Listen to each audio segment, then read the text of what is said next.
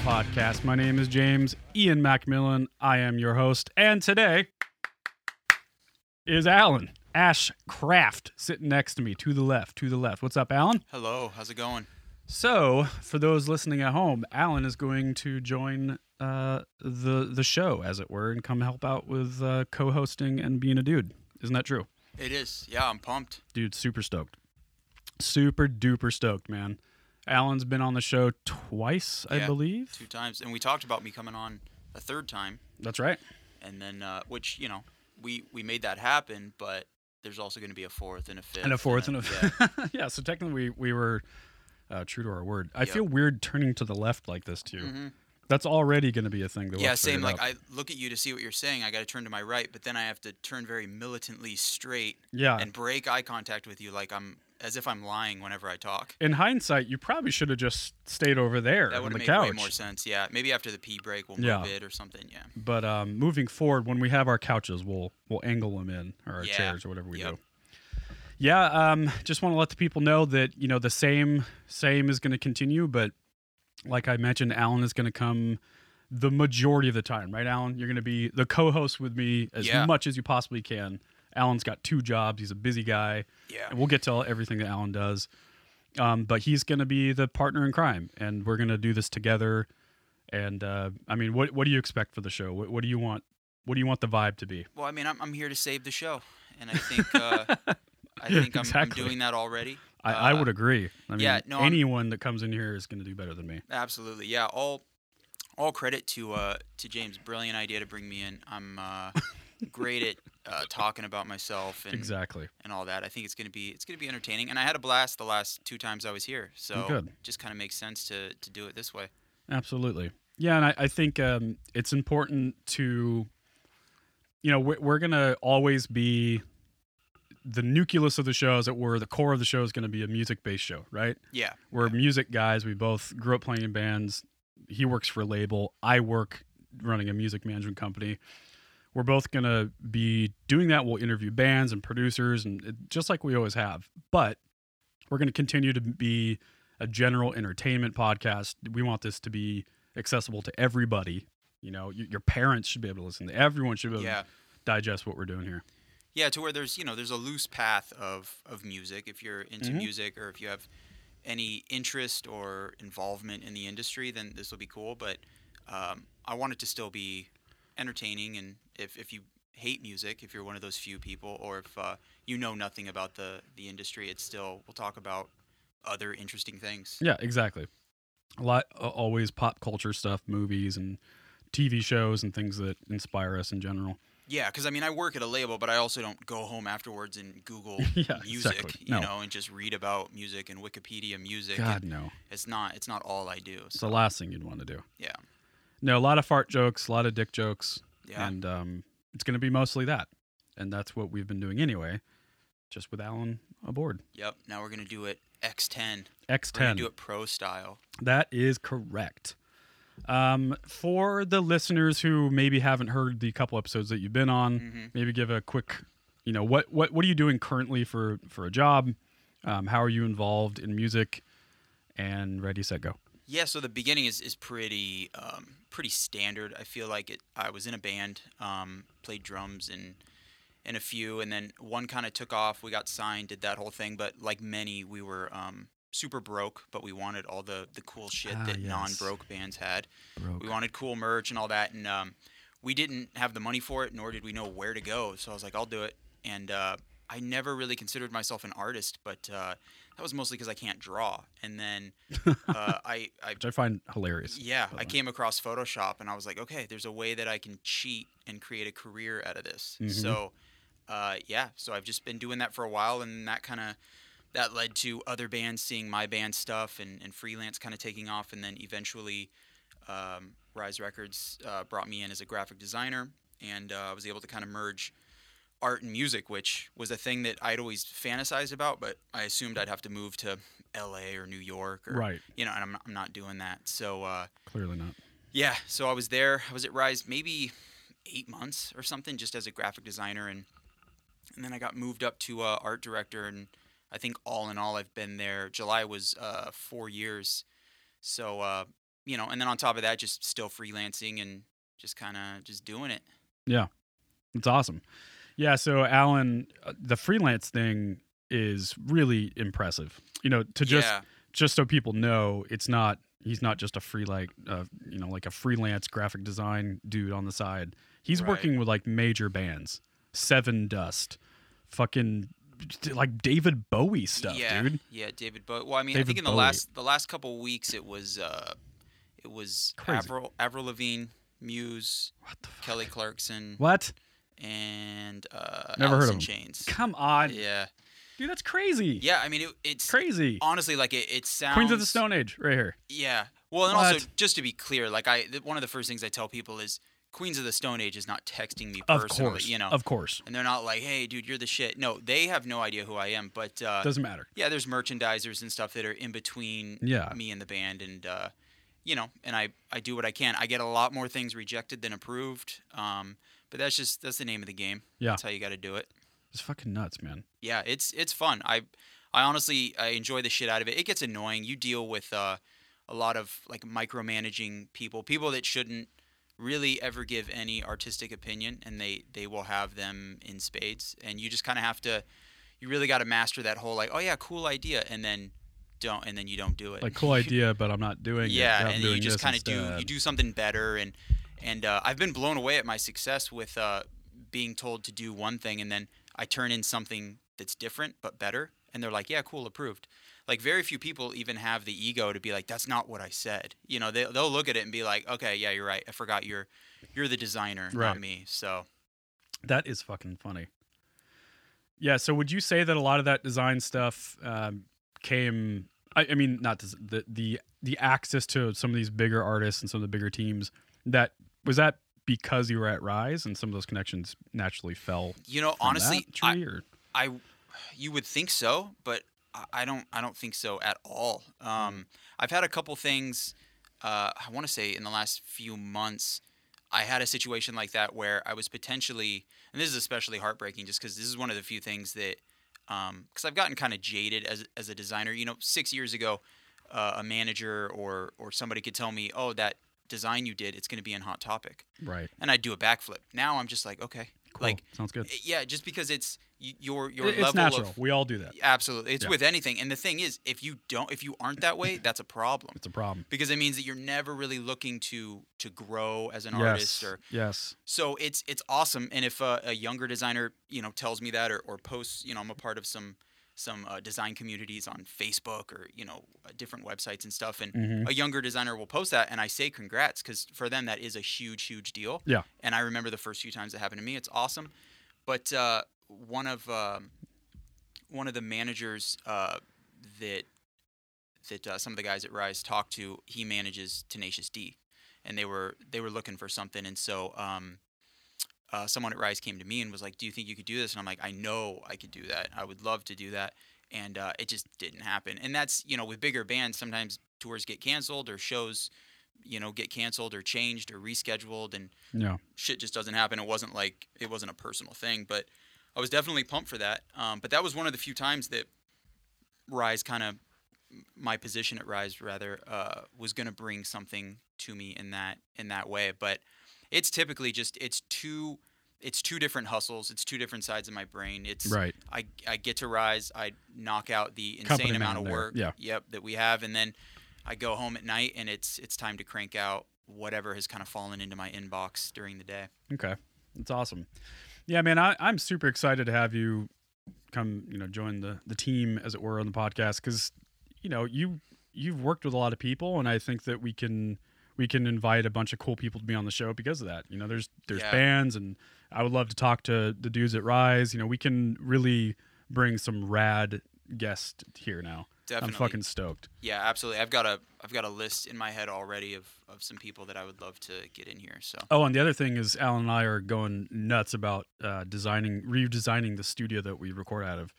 We're gonna make this room look really good. Video ready, picture ready. We need to. It looks like we're squatting here right Yeah, it looks now. like we're squatting. It looks like this isn't our spot, and we're just like the actual And before owners. that, it looked like it looked like my bedroom in high school. Yeah, 100%. 100%. It was like, James, Yep. This is James's room in high school. That's not what we want. I'm into it, though, because I think that, I know that I'm going to be pumped about the idea of earning it. You know, I didn't. It would have. Hell yeah. It would have been awesome if you invited me, and then I get here and it's you know, it's just a bunch of like marble, you know, floors. Yeah, and it's like, there's don't like touch anything. $5,000 paintings on the wall and shit. Yeah, that'd be great. But then I'd be like, this is not mine. Yeah, I shouldn't really be here. I'm just kind Well, of. and dude, that's, you know, that's really important to me that this is something that you feel invested in as well. Yeah, You it know, comes, like, and I it's mean, gotta be. you'll understand this too. It comes from, you know, being in bands when you're younger and stuff. That's really, I never understood at the time how entrepreneurial that was, because Yeah. you're taking something from fucking nothing. You have to create content, which is the music. Then you have to brand it. You have to market it. You got to do all the, and I didn't realize that was, you know, when I was younger, I would tell somebody I was in a band, and they're like, "Oh, cool. So then you also do coke and you text underage girls," and like it was Right. a dirty thing to do. Like you weren't awesome for being in a band. You were like a gross like rocker guy. Yeah. But really, it was the best. It was the best education. I was skipping school all those years to have band practice and get this kind of this skill. And now I'm at a point where I can come into this studio and be like, all right, we need to, just like a band, we need to rebuild it. Yes. Let's start moving some things Yes. around. Let's make it look better. Let's make it sound better. Alan literally showed up first day of the show. He shows up with a new like sofa, Yep. and he's got Upgrade. another one coming. I'm all about the upgrade. Dude, yeah, and you know we're fucking. I'm so excited, man. This really is like, I just put out the 50th episode a while back, like a week and a half ago, Yeah. whatever it was, and that's been a good run. It's been a good year of doing some really fun episodes. You know, Neil and Andrew. You know, I'll always love those dudes. Yeah. And Andrew will probably come hang out with us. I mean, he texted me the other day. He'd love to come on the what we call Dudes Night In. We're just Yeah. us, like we're That would tonight. be badass. Yeah. So he'll come hang out every once in a while for those who have been asking. You know, and Neil, same thing with Neil. It's just like any of the podcasts that we love. Some of the podcasts Al and I love are the Fighter and the Kid, Joe Rogan podcast, Your Mom's House podcast. What else? Oh Jesus. For me, congratulations with Chris D'Elia. Yes, I was just gonna say Delia, and I wasn't sure if. That might be my number one right now. By the way, this is like huge for me. This is one of the big reasons I reached out to you, because I Yeah. know we share a lot of the same interest in Yeah. podcasting. We're also, I love to, before we started recording, James was kind of showing me like how to do things, and I was understanding it and he was explaining it like the drummers that we are. Yes. We're just like, it's Pointing. almost like that Zoolander scene where they're just like punching the computers and shit. Dude. I heard a lot of words. I heard the word chord a couple times. Yeah. And power maybe. Yeah. Other than that, Got nothing. yeah. There's no way you'd be able to just do it now. Yeah. Yeah. You have to No. put the mic in front of my face and say, talk into this thing. I know. I'm the same way. I mean, it's my. You heard Stefan and Austin laugh at me last week. Yeah. I couldn't describe what was like a headphone splitter. I I'm probably think still so. not saying it right. Yeah. Like, I don't know anything. I blocked it out too. I couldn't. I was of no use. Of in that no use. Yeah. Yeah. For the longest time, I would like try to, you know, Nate in the band I used to play in the days and nights. He would leave the room. I would get the guitar on, because that's how we always wrote riffs. When he'd go pee, I'd put the guitar on. Oh, I would okay. start playing riffs, and he'd play drums. So like Oh, you guys would switch. the first record, over half of those riffs were things I came up with, and then made it sound better by giving it to a real guitar player. See, that's a huge step above me though, because I still to this day I would love to be able to play guitar. You I can. think I would be the shit at it. You can in the days and nights. Yeah. I need to, I love those kind of riffs. Just Those like are the funnest riffs dumb to drum guy. to as well. Well, That's again, probably why it's a you wrote drummer. them. Yeah, a drummer playing guitar. Damn. Anyway, what I was going to say about that is I would try, like, the only thing I could do is if he had everything dialed in and I could just pick up the guitar and turn on the volume knob. Mm-hmm. But if it was anything past that, I couldn't do a fucking thing. Yeah. If it was like the chain of all the pedals and shit, Yeah, like, dude, those dude, pedals. Fuck and he'd that. just sit back with his arms folded and laugh. Like, what is wrong with you, James? Yeah. It's a I different could barely language. turn the lights on. It's a different language. It It's like is. if I tried to learn Mandarin, like I could do it eventually, but Right. I have to ask myself how much time am I That's just willing it. to invest into this? Well, Is it and gonna our be worth instrument it? was fucking hitting things as hard as we can with wooden sticks. It doesn't get Yeah. more primitive. Yeah, I have to admit, drums are it's a way easier sell. It's really instant is. gratification. Yeah, with guitar, it's just, okay, here's how you string it, and that always looks like a fucking nightmare. I know. And then here's, what you do here, and it's fingers expensive and shit. Or there's drums, dude. Grab this wood and Yeah. beat the shit out of these things, and just. Oh, do you it don't have a until it drum sounds set? Oh, do you have a pillow? Do you have some Yeah. cooking spoons? Yeah. Turn them upside down. Yep. That's what I did as a kid. But then all you got to do is say, the first one, guitar. Girls will love that. Yeah. Drums, it's going to be a lot of burly dudes. Tons of burly dudes. That's going to be your fan base. Yeah. I'll never forget.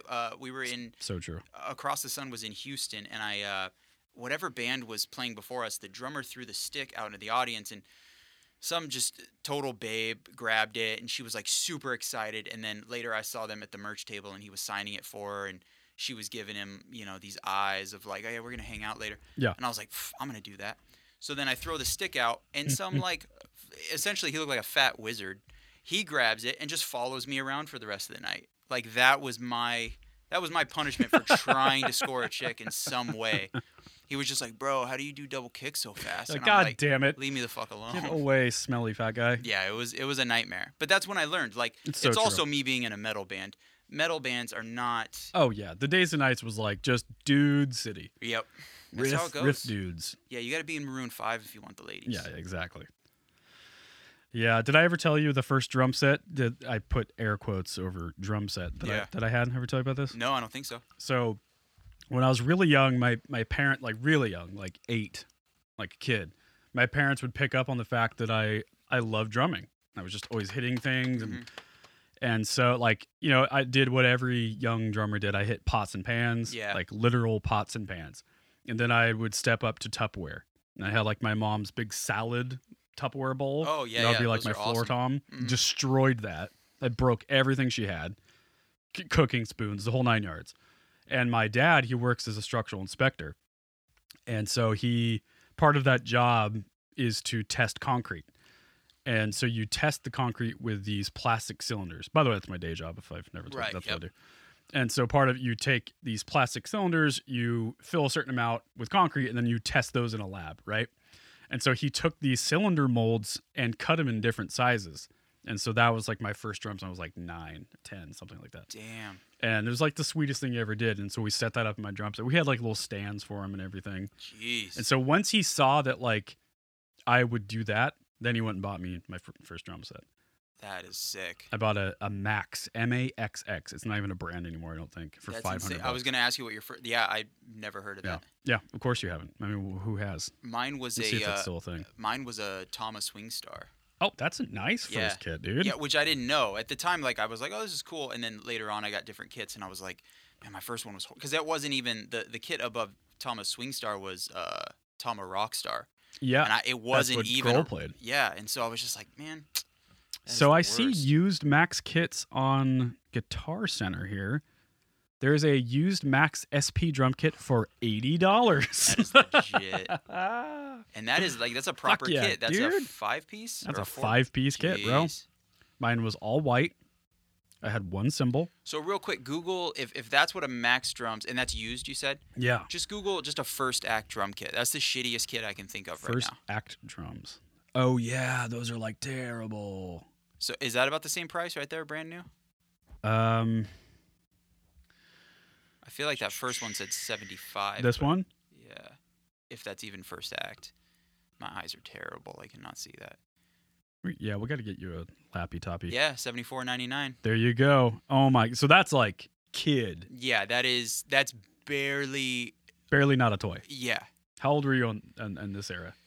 I was 14. My story with how I started is the most Alan thing ever. I got mad at my mom over, I can't even tell you what it was. I think she told me to stop playing Tekken. I was playing like Tekken 3 or something. She's like, I've told you for 3 days to do the dishes. Go do it. And I was like, no, Mom, frick you. And I just left.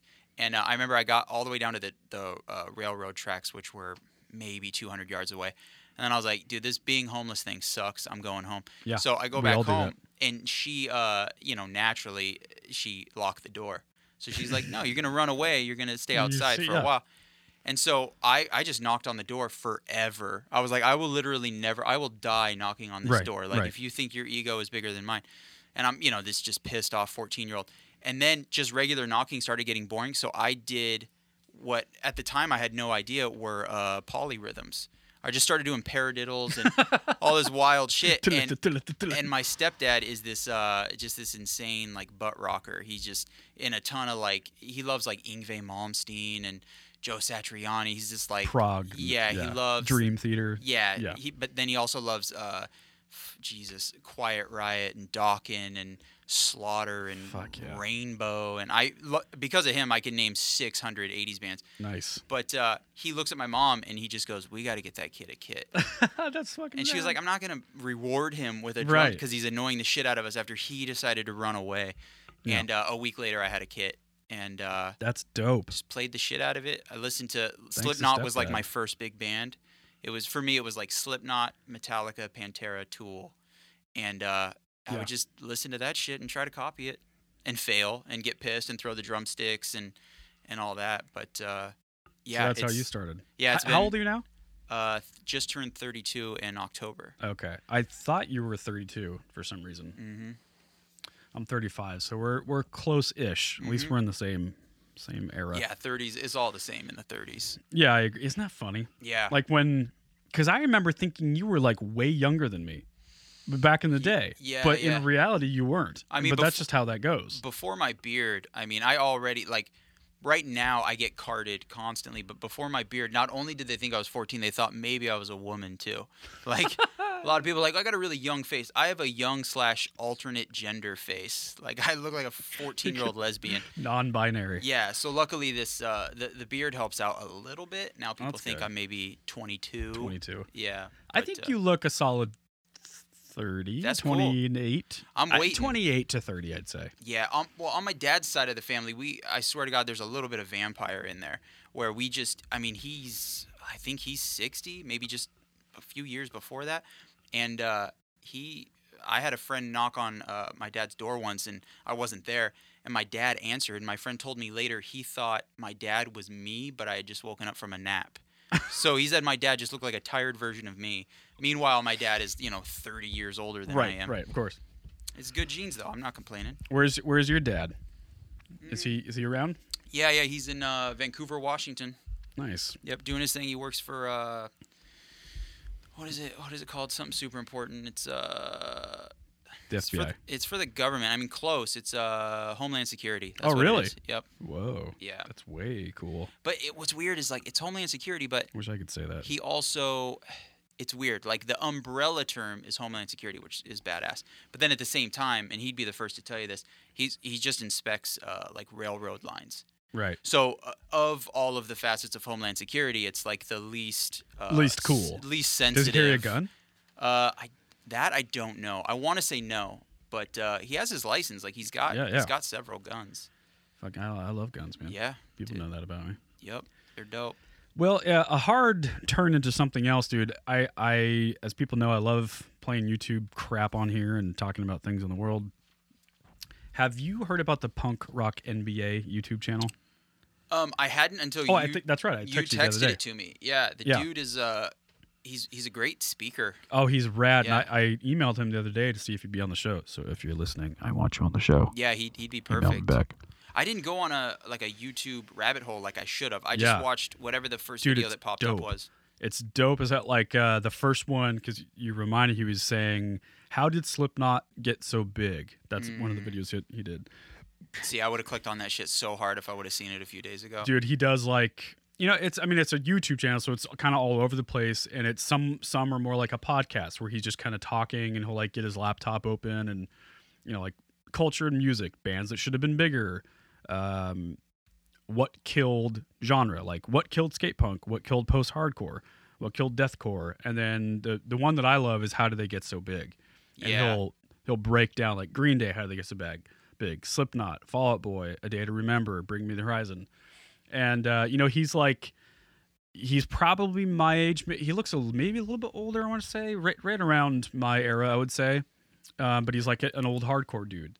So he's got like the flat brimmed hat, and he's like Snapcase and like Refuse, and although like I love that kind of music, so I was instantly kind of attracted to that vibe. But anyway, I figured I'd bring it up, and maybe we could play a few clips here. He's He's fucking cool, like really, really informative. And I think for like the how do they get so big ones that he does, they're a little bit more polished and like heavily edited. Right. But the other ones are just super relaxed and he's just kind of talking, more my vibe. So there's And there's it is something for really everyone. fucking hard to be a sick metal band. Here. They're playing in the middle of the day, and it is really fucking hard to be a sick metal band when you're playing at lunchtime in a parking lot, right? But they did it. They brought that absolutely savage live show every day.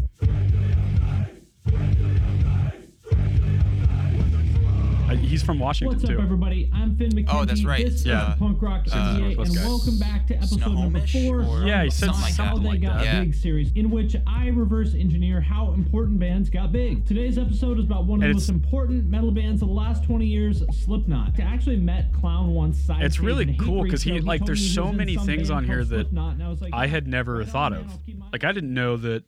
So for people who don't know, Slipknot is the 9-piece metal band and they wear masks, right? Yes. Yeah. Yeah. That doesn't say success, Right. right? Like that doesn't tell me that they're going to be huge arena, Billboard charting major label band. Well, and and they're from a what? time where you could get signed having never toured and I believe never played a show together.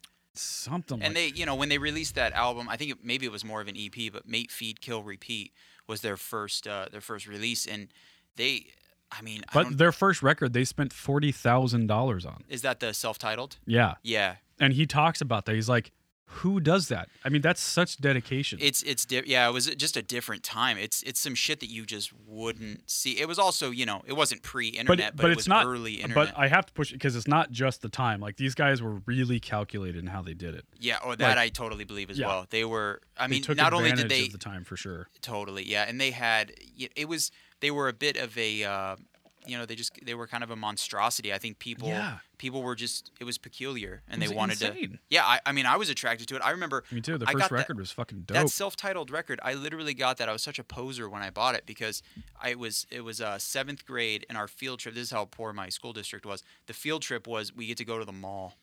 So we went to the Vancouver Mall, and my mom gave me $20 because that's almost how much CDs were back then. Right. And I was like, all right, what do I want here? And there was this girl I really liked. She was next to me. So I had to pretend like I knew everything about every album that was in front of me. I was like, oh, yeah, that new Slipknot album. I've been really excited about these guys. And I Yeah. just purchased it knowing nothing about it. And then it ended up being, a huge, huge album for me. I think it just hit how many years old is that album now? It just hit something insane. Like maybe it couldn't have. It's got. I mean, it's like late '90s or something, right? Or is it early 2000s? Because I almost said 25 years. I don't think that's what it is. Slipknot. So self-titled on the right. No, those are songs. There you go. Yeah, that's smart. Discography. 1999. Dang. The self-titled Slipknot. Yeah. Okay. So maybe it was. So is that 20 years then? Yeah, it's 19 is- years So or almost 20. Yeah. so nuts. Yeah. I mean, just crazy. Like, Yeah. so crazy. And then that cover was shot in front of Sean number 6, the clown, shot in front of his garage.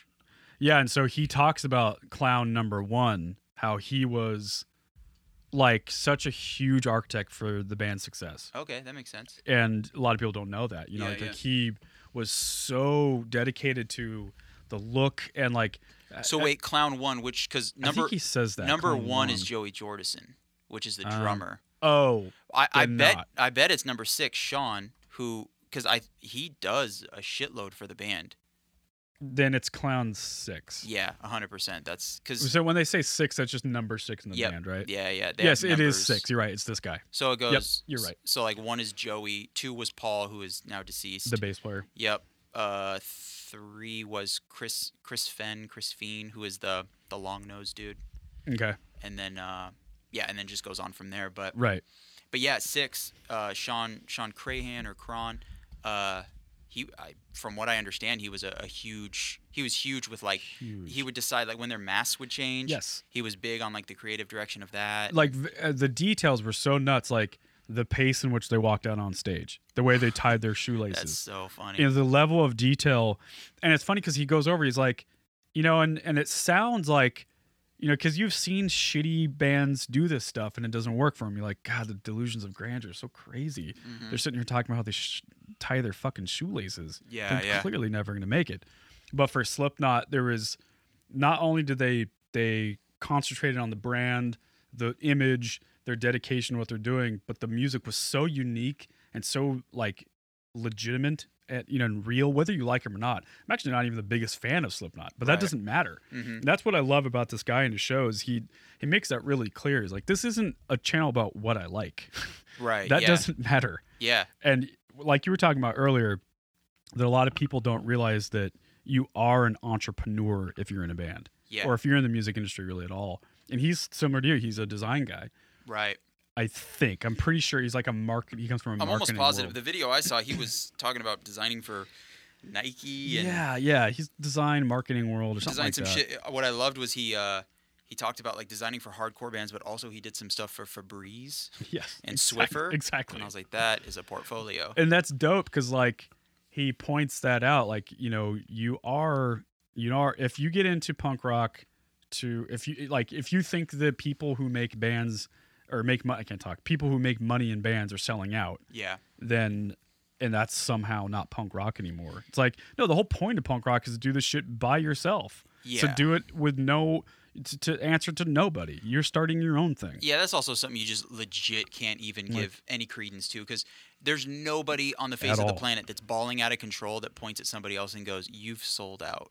I know. It just doesn't exist. Doesn't exist. Successful people are not. They're too busy succeeding to run around. It's typically it's a bitter dude. I've been that bitter dude before. It's like that band sucks. They're fuck. But it's just because really mine sucked. Yeah, you suck. Yeah. Exactly. Yeah, and you want what they have, and that's also just like, I mean, the only thing, selling out only means that you're doing something against what you believe in. Yeah. Your morals, your moral compass. If you've changed that North Star for money or for something else, then yeah, you sold out. Yeah, and what band when they first start out isn't focused on getting huge? Getting huge. That's the fucking point. That's kind of the goal. And then you finally get there and somebody's like, "You've diverted." What? No, I haven't. This was plan one from the very and beginning. it doesn't belong to you. It's the band's music. Yeah. All good bands write music for themselves. It's a selfish thing. Yeah, it's just so not much for you. It's so much easier just to not listen to the band and go listen to something else than it is to freak out and I know. Well, it's like a lot of, freedom of speech arguments these days. Like people like if you don't like something on a stand-up comedian special or you don't like a thing on Netflix or whatever it is, change the fucking channel. Watch something else. Yeah. It's not for you then. Yeah, recreational outrage. It's a insane. Real thing. It becomes people's hobby. Yeah, and it really like validates their pathetic life. Yeah. Yeah, absolutely. It's terrible. It's the weirdest thing. I'll never understand it. Either will I. I really won't. And it's like, and we come from a world where the whole point is to do what you want on your own terms. Yeah. And how could you possibly fault someone for doing that? And just because it offends you specifically, like that has nothing, that's your problem. It's not their problem. Absolutely. Be better. Be less sensitive. My other favorite thing about this guy in the video that you, well, I don't think you sent me a video, but you told me about him and then I just watched whatever the top video on his page was. He has 2 Hatebreed tattoos. Oh, really? That's incredible. That is incredible. That's got to be devotion. If he doesn't personally know Jamie Josta, then I don't know. I don't know what's up. That's insane. He started the URM Academy. Do you know what that is? Yeah, he described it in the video that I saw. They like Chris Crummett is right there. He's on it. Oh, that's nuts. Our boy, Mixing Dance Gavin Dance. I know that guy. To Rise where you work at. Yep. Yeah, so like URM Academy, I think they do more like teaching, educational type stuff. I think, and they also have a podcast. Like this one is how to use stereo widener plugin. So it's kind of dorky engineer stuff. Right. But they also do a podcast, and he's been on that I think a few times. That's legit. One time I hit my drums as hard as I could when I was tracking with Chris Crummett, and then at the end of the cut, he just goes, "Come on, dude, you can hit harder." Yeah. And the whole time I was tracking, I was like, "I'm hitting as hard as I can." I know. And then we stopped, and he goes, "You can do better than that." Like not even not even like motivating, No not even like, come on, sympathy. dude. He's like, bro, come on. You have to understand the world that we grew up, like Stefan, Chris, and I, and the dudes in Hillsborough. We were so hard on each other. Yeah, yeah. So mean to each other. Oh, I mean, it's important. Stefan and Josh Timon and I used to be in a band called Tabana way back in the day, and they used to write hit. And I'm gonna say a bad word, so everyone plug your baby ears. They'd say "hit harder, faggot" Yeah. on every one of my drums. Oh, I believe it. So Yeah. that was back in the day when the old F word was just thrown around. Yeah, whenever With I'd be playing ease. drums at home, my mom would say the same thing to me. She would look right in the den and just say that to me. You're like, Mom, that's Yeah. super intense, I'm like, Mom. what are you doing? I'm hitting as hard as I can, Mom. It's like, hit harder, faggot. Yep. Alan, my son. She did it in a loving way, though. Yeah, but it worked, right? Because then you It hit did. harder. I do. And you're not an F word. I hit anymore. as hard as I think I can. I don't know. Crummett disagrees, but that's okay. He gets Boy, some of the best takes out of me. First episode with us, and I'm just coming out swinging with the hard F word. That's This how is it's gonna great, be. man. Yeah, that is what. You know what? You're fucking right. That's what it's gonna be. Everyone can fucking deal with We're it. letting people know right out of the gate. Right out of the If gate. you're not into it, Hit Yep. the fucking road, dickbag. So yeah, check out that YouTube account. Highly recommend it.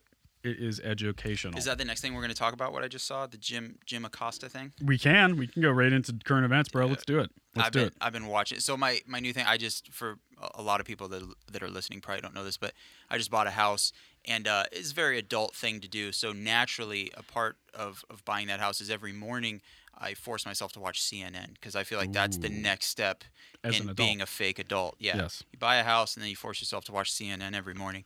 So this Jim Acosta thing has just been on like crazy, and It's crazy. and now there's CNN's gonna sue President Trump, and it's just, Dude, it's nuts. The whole it's- thing is bananas. it's a little played out to say, but I mean, it's just so true that we live in a simulation. Everything it doesn't feel real. No, it doesn't. I heard. Chris D'Elia was talking about it earlier today. That Oh, don't even say what I the think. you're gonna say. rapper Yes, dude. So that's What's one his of my name? show notes. Akon. Akon. Akon's running for. Is it really? Akon might run for president in 2020. I mean, what the hell's happening? So good. Well, I mean, at this point, it's like we got this orange asshole. He's He's such a douche. able to do whatever he wants. So I feel like it's not weird for Kanye or Akon to be No, like, oh yeah, cool, open I'm the next. floodgates. Yeah. The Rock is gonna run. Fucking Oprah is gonna run. Yeah. It's getting to the point where people are like, we need Oprah to run. When I have know. you ever heard people say I that? know. But then when I you know. have Trump in there, it's just like, okay, legit, I'll take Oprah. anybody's The better. Rock. Yeah. Well, it's weird Crazy. because like my wife and I were talking about this the other day, and I just dropped my phone. Stand by. How, like back in the day, and you hear people say this all the time in Trump's defense that, well, it's refreshing that he's not a politician. You hear that all the time, like, yeah. and there is some validity to that. There is some truth to that. Like, it is kind of nice to have someone that's not a Clinton, a Kennedy, a Bush, like this. Oh yeah, I dynasty understand the family. concept for sure. Of yeah. course. But in reality, what other fucking job do you want someone that's not qualified, that's Yeah. unexperienced? Yeah. You're not going to get your job as the head of design at a label if you've never designed a goddamn thing. Right. Well, it's like Like, what are we getting talking me. about? It's like getting me to play for the Lakers, and then fans go, it's nice to have somebody that's not a basketball He's not player. a basketball player. It's really nice. He's in just- there. He knows yeah. a lot about Photoshop. He has yet to make a point, but it's Right. just it's nice to have somebody that knows nothing about the He sport. just says it like it is. Yeah. It's, Like, it's the what? weirdest thing. I mean, Huh? but I get it. People are gonna, they're They gonna wanna change. justify. They're gonna justify their agenda, and it's, Yeah, and there's literally nothing he can do at this point to, people that follow him will never not follow him. right. You could find out that he murders kittens every night, and people Yeah. just be like, yeah, cool. I knew that. yeah. Sounds right. You hear a lot of people now too. They say that I remember Dave Chappelle making this point, and I've heard it from a few other people that maybe we needed one of, if not the worst Republican ever, to get that position, so that it encourages people to vote. Because it's kind of like, this is your punishment. This is what This is is what going you to get. happen, and it will kind of also create this position where it's now, because I guess it's gone back and forth from Republican to Democrat in terms of presidency, and so now this will solidify that we absolutely will have a Democrat next time. But- Maybe. But I worry that it, because that's a great point. There's a lot to it. I understand the logic with it, but I also worry that it just sets this precedent of like, see, we can have like weirdos in there I too. know. And maybe it just goes the other way. It That's the gets even thing. weirder. Me and you, we were talking about it off mic the other day. Like we're pretty centered politically guys. Mm-hmm. You know, we probably both would objectively be considered more liberal, I would imagine, right? Yeah, yeah. To most people, and you know, like I'm pro-choice and I'm pro-gamer, whatever, right? Yeah. But like I also am completely worried about the far left. The far left are out of their fucking minds right now. Yeah. So I mean that is a huge concern for me too. Someone that is like way big on federal government and more government. Like that's, dude, I really am a punk rock kid, and I believe in those ethics of like less is more. Like let me live my life, you live your life, as long as we're not killing each other.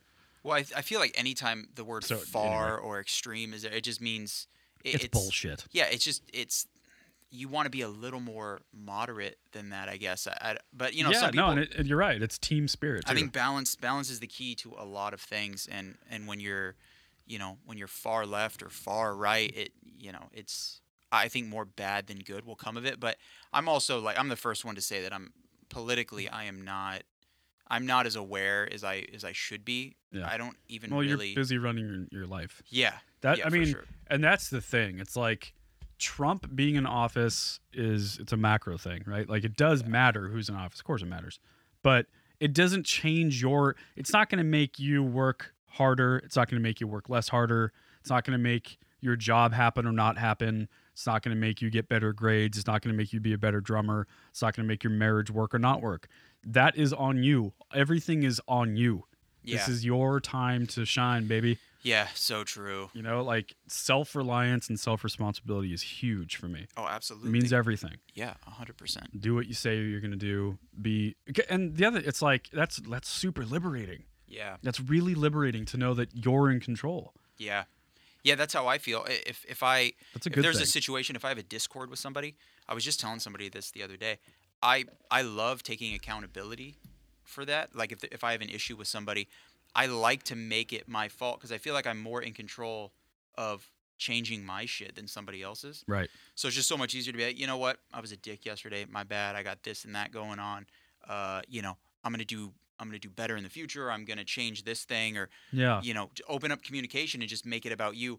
One, because like I said, I have more control that way, and two, it's just you're not gonna get people being very receptive if you're like, hey, listen, we had that argument yesterday, so maybe, you know, think about not being such a dick, and you know, no one's gonna go, yeah, you're right. Yeah, and people don't want to hear, well, that's because it's so and so's fault, or or it's your fault. Yeah. Do you know who Jocko Willink is? Mm-mm. I'm surprised you don't, because he's kind of in that circle. Yes, I do. He's like kind of a built dude. Navy SEAL dude. Yep. Yeah. He wrote a book called Extreme Ownership, and I highly recommend that book. It That's sick. not changed my life, but it was a huge inspiration for me. Yeah. I highly recommend that book, and it's exactly what it sounds like. It is a book, an analysis of responsibility. Mm-hmm. You know, and he has a unique background where he was a Navy SEAL, like I mentioned, many tours to war all around the world, and then when he gets out of the military, he starts a consulting firm with another fellow Navy SEAL dude, and they consult businesses and people, like teams and or whatever, about leadership and like how to fix this company's problems. And it's always the same message. It doesn't matter if it's war, a podcast, a band, a business. It's not that it's always your fault. It's that, like with the podcast, like if something doesn't go wrong, it's all on me. Like if someone's, say they didn't bring the microphone that I thought they're going to bring or something stupid, right? That's my fault for not getting on the horn and saying, hey, we need you to bring this thing. Yeah. Or at your job, you know what I'm saying? Like Absolutely. It's at the end of the day, it's your responsibility to make things happen around your world. Yeah, it's also just a more efficient way to live too, because once again, you can control your actions so much easier than you can somebody else's. That's right. You don't know what they're going through. That's right. And all that. So. Yeah, and he goes to like really intense examples of that, like people dying in war and stuff, and he'll say like, "That was my fault." Yep. Really intense. And that's heavy too. I can't imagine holding on to that. Because he's like leading men into battle, you know, and like It's really intense stuff, but it translates to so many things that we're doing. Yeah, Gary Vaynerchuk talks about that a lot too. Hey, Gary V, that's right. You're a Gary V guy. Yep. Man, this is meant to be. This is great. Yeah, absolutely. So for those who don't know, back to the Acosta thing. Jim Acosta is a CNN reporter, right? Mm-hmm. He was at the White House press event or whatever it was. I don't remember what the fuck it was. And he was asking very challenging questions to Trump. Trump didn't like him. He's kind of being a brat about it. And, you know, I'm like, just to be clear, Trump, as usual, doesn't handle anything well. He's a fucking, you know, we all know. He's a 15-year-old. He's a 15-year-old. Yeah. But Jim Acosta is like, he thought that it was his turn to talk, and he kept talking over the president of the United States. Whether you like Trump or not, there is some sort of like, you know, be somewhat cordial in this event. Yeah. And so eventually Trump just gets more and more angry with him, upset, and he like starts insulting him. You're a bad person, and like, see, that's the thing. Crazy. Trump brings this on himself that. because he's clearly an insecure dude. Most insecure people get extreme in one way or another. That's why with Trump, everything's always tremendous or perfect, or it's the worst thing he's ever seen. The worst thing ever. The fact that he can't live in the middle anywhere that's the biggest sign of insecurity. And I think a lot of people like Jim Acosta, they smell that on him. And they realize you're so easy to stand up to. Yeah. All I got to do is just kind of hold my position a little bit. You're such an insecure dude. Yeah. And so he does that. And to your point, you know, maybe not the best thing to do, but he wants to get his questions out, and he's probably got some boss breathing down his neck that's like, I want you to get some actual answers out of Trump. Yeah, CNN, I mean, again, I'm a centered guy. CNN isn't like the trusted news for me. Right. But either is Fox. And they all have been very clear about what side they're on. Yeah, it's hard to know what is the trusted news now. I know. It's you. Yeah. It's you and your own filter, and you have to go out and find the truth. But and Jim Acosta, he does have a history of doing this. Like because I kind of went on like a deep rabbit hole with some of his stuff, and he does that a lot. Like every time he's in, because it's like Monday through Friday, they go to the White House press room, and they ask questions. And he's always the one guy that's talking over people. He always expects that he gets a follow-up question when no one else does. So it is kind of, he's very pushy that way. But the point is, the way that the president handled it is so fucking bonkers. Yeah. The whole thing is so crazy. It really is. So he ended up kicking him out. They took his pass away, right? Yeah. Isn't that what it is? And then they eventually just said all of CNN can't be at the White House. And I think I didn't know that. I'm pretty sure that's what the lawsuit is over. Holy shit. Yeah. Well, let's play this video, see if we can get an idea of what's in going midterms. on. Here we go. If you don't mind, Mr. President, that this caravan was an invasion. As you know, Mr. President, I consider it to be an invasion. As you know, Mr. President, caravan was not an invasion. It's a group of migrants moving up from Central America towards the border with the U.S. Thank you for telling me that. I appreciate it. Why did you characterize it as such? Because I consider it an invasion. You and I have a difference of opinion. But do you think that you demonized immigrants in this election to try to keep? I want them to come into the country, but they have to come in legally. You know, they have to come in, Jim, through a process. I want it to be a process.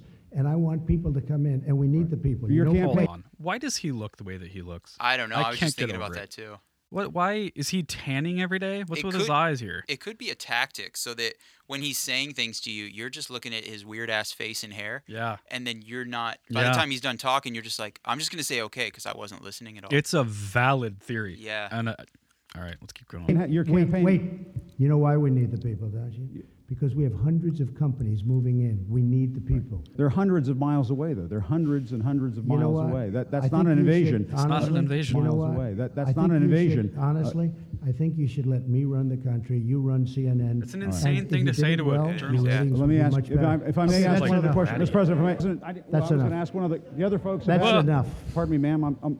Mr. President. That's enough. Mr. President, I had one other question, if I may ask, on the Russia investigation. Are you concerned that you may have? I'm not concerned about anything with the Russian investigation because it's a hoax. That's enough. Put down the mic. Mr. President, are you worried about indictments coming down in this investigation? Mr. President. I'll tell you what, CNN should be ashamed of itself having you working for them. You are a rude, terrible person. You shouldn't be working for CNN. He's a terrible person. I think that's unfair. You're a very rude person. The way you treat Sarah Huckabee. He's supposed to be a leader. Yeah. Like, Jim Acosta was being kind of annoying. That's Right. fine. But you can imagine, whether you like Obama or not, he was a statesman. Yeah. Right? You can imagine the same exact scenario and how that would have been handled. Yeah, it's true. And I miss it. Yeah, he was. Miss Obama it. was just smooth. Smooth, man. He would have let that roll off. He would have Yeah. just handled it. He would have made a joke. He and could it would- tolerate more. He tolerate. But then you're know. going to hear people though to what we're saying. A lot of people are going to say like, is that the job of the president to tolerate things? And then that's where you get in this weird gray area. Yeah. Because no, I guess not. But Guess not. I mean, at the same time though, It is Trump his job just- to ask questions from the press, though. right. I mean, this is just going to He's continue. not a to dictator. He's not a this is- king. It's going to continue to be fodder for laughing at Trump and considering I him. know. He's going to go down as the worst president we've ever had, or at the The very problem least, is, though, the least respected. we live in a bubble, Alan. Yeah, true. That is go true too. go into some more conservative right wing like podcasts, or like a guy that I check in every once in a while is Ben Shapiro. Yeah. And I don't agree with nearly half of the things this guy's talking about, but he's eloquent and he's at least like Yeah, I love Ben Shapiro. yeah. I mean, there's a reason he's so popular, right? Yeah.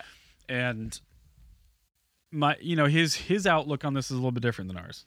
Yeah, He and would I'll tell say- you why that is, though. It's because he does what I wish everybody would do, which he does focus on just the politics of Trump, which if you can do that, that's awesome. It's just so hard. Like, as you and I are watching this, we look at, like, his weird-ass face and his I know. and his I hair know. and we get personal this and weird, like, character. index finger-pointing thing that he does is very effeminate. Super weird. And just his overall insecurity, like, once again, as a non-political dude, those are the things that I'm going to pick up on. And it's just, Trump being in the White House is just it's a different season of like Basketball Wives Yeah. or Real- Rock yeah. of Love, or it's Yeah, the same yeah. thing for me, which is It's a reality show. a little dark. He's a reality 'cause- star. It's a reality show. Yeah, for sure. But I mean, I think that Ben Shapiro will actually, because he wouldn't disagree with any of that. He would be Yeah. like, yeah, he's a strange looking dude, and like the grab him by the pussy thing, that's He's pretty not a moral guy. pretty deplorable. But then he'll say, in terms of his the things that he's done as the president, like different laws or different, whatever the Yeah, initiatives. his presidency is that of a conservative president so Right. far, Yeah, which has actually been very surprising to a lot of people yeah, because he comes across as a populist, and he is. I mean, that's the thing. He is. yeah. That's yeah. the crazy thing about Trump. He's never been a historically conservative guy. Yeah, He's buddies with Hillary Clinton. He was like a liberal New Yorker guy for Right. years. yeah. He was. So he played the part that needed to be played. He's a very smart guy. He gets the deal done in any room he's in. And right now he's in the room of the White House. So he plays the part of like, well, what's the antithesis of what's been happening? Let's be as like, prodding and far right conservative as I can. You know what I mean? It's like Yeah. it's a character he's playing. 100%. Yeah. But anyway, let's keep playing. Is horrible, and the way you treat other people are horrible. You shouldn't treat people that way. Go ahead. Go ahead, Peter, go ahead. In Jim's defense, I've traveled with him and watched him. He's a This is the diligent best reporter part right of here. buses, Well, I'm not a unlike big the rest fan of us. yours either. So Jesus. to be honest, He had that shit So let in me his ask you a question, pocket. if I can. Not a big You fan of yours repeatedly you aren't the best. said- Mr. President, you It's repeatedly insane. over the course Okay, of the just sit down, please. Just sit down. Well, when you report fake news, when you report fake news, which CNN does a lot, you are the enemy of the people. Go ahead. The Mr. enemy of the people. Yep. Yeah. That's so intense. And the thing is, like, I don't know, whatever. It's just so many people believe it. Yeah. They're like, he's right. Because, I mean, the thing about Trump and what makes him so genius in a way, if you can say that, is that he is right. That's what's scary. Right. Is Yeah. that And CNN does embellish. They do have a motive. They are out for Trump. That's how they make money, right? Yeah. That is a tactic, but they're not the enemy of the people. yeah, that Like, is for sure, take it down like This is 7 heavy. notches. Yeah. It's super heavy. very heavy. Yeah, and I just get the vibe that Trump. Look at his face. He just wishes no one was there. Yeah.